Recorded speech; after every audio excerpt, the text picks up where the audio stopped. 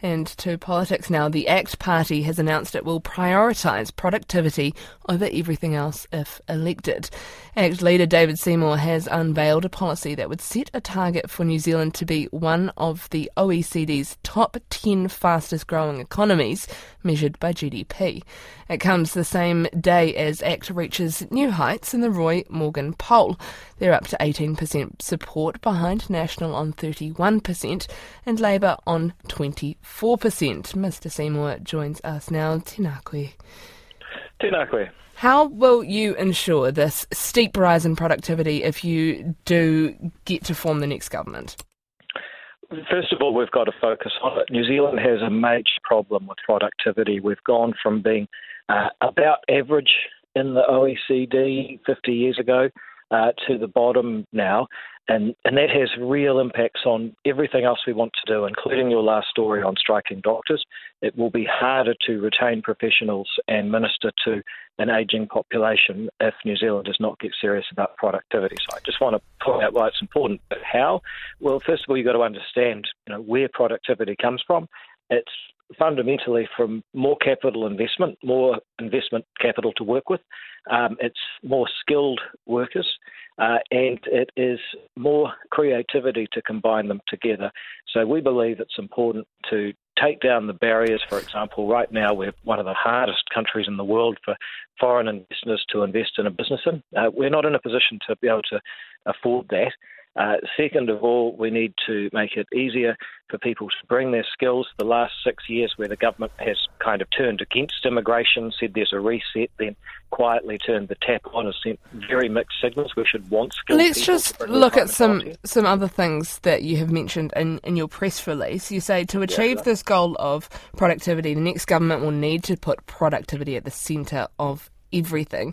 For example, cabinet papers require ministers to ask whether policies will have treaty, gender, climate or other implications. Instead, ACT will ask how policies impact productivity and economic growth. Does that mean that you're going to scrap considerations for treaty, gender, climate above all else? No, it doesn't, but it means that productivity needs to... But that's how it sounds, doesn't it? Well, I feel in the point of the interview is you can talk to me and I can explain it for you. We are prepared to put productivity at the centre of what government does, and frankly up top, because if we want So the centre and above treaty, gender, climate and other implications? Well, let me put it this way. If we want to be able to adapt to climate change and continue to have high standards of living while reducing our emissions, that is going to require better technology, smarter ways of doing things. We will have more and easier choices if we focus on productivity, if we focus on delivering higher wages by legislating them up, climate adaptation by making more rules and regulations, and healthcare by trying to pay more when the well is dry, then we're not actually going to solve those other problems. So I just make the point that productivity has been the missing consideration in New Zealand. And yes, it does come before those other considerations, because if you can't pay for it, then actually you don't have the choices to solve the problem.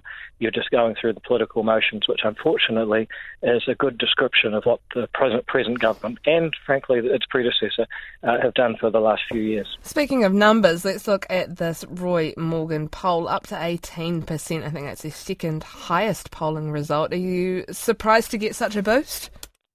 I'm not surprised, but I'm also not putting a lot of stock in it.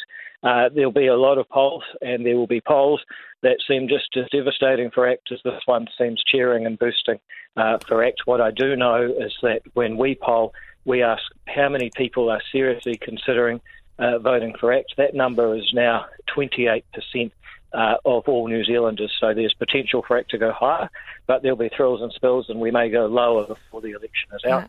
What is important is that we continue to hear people's hopes and concerns, propose better policies as we have today, and then make sure that those people who think New Zealand's in a bit of a funk and needs not just change but real change can trust ACT with their party vote and see us deliver for them. Thank you very much. That is ACT leader David Seymour.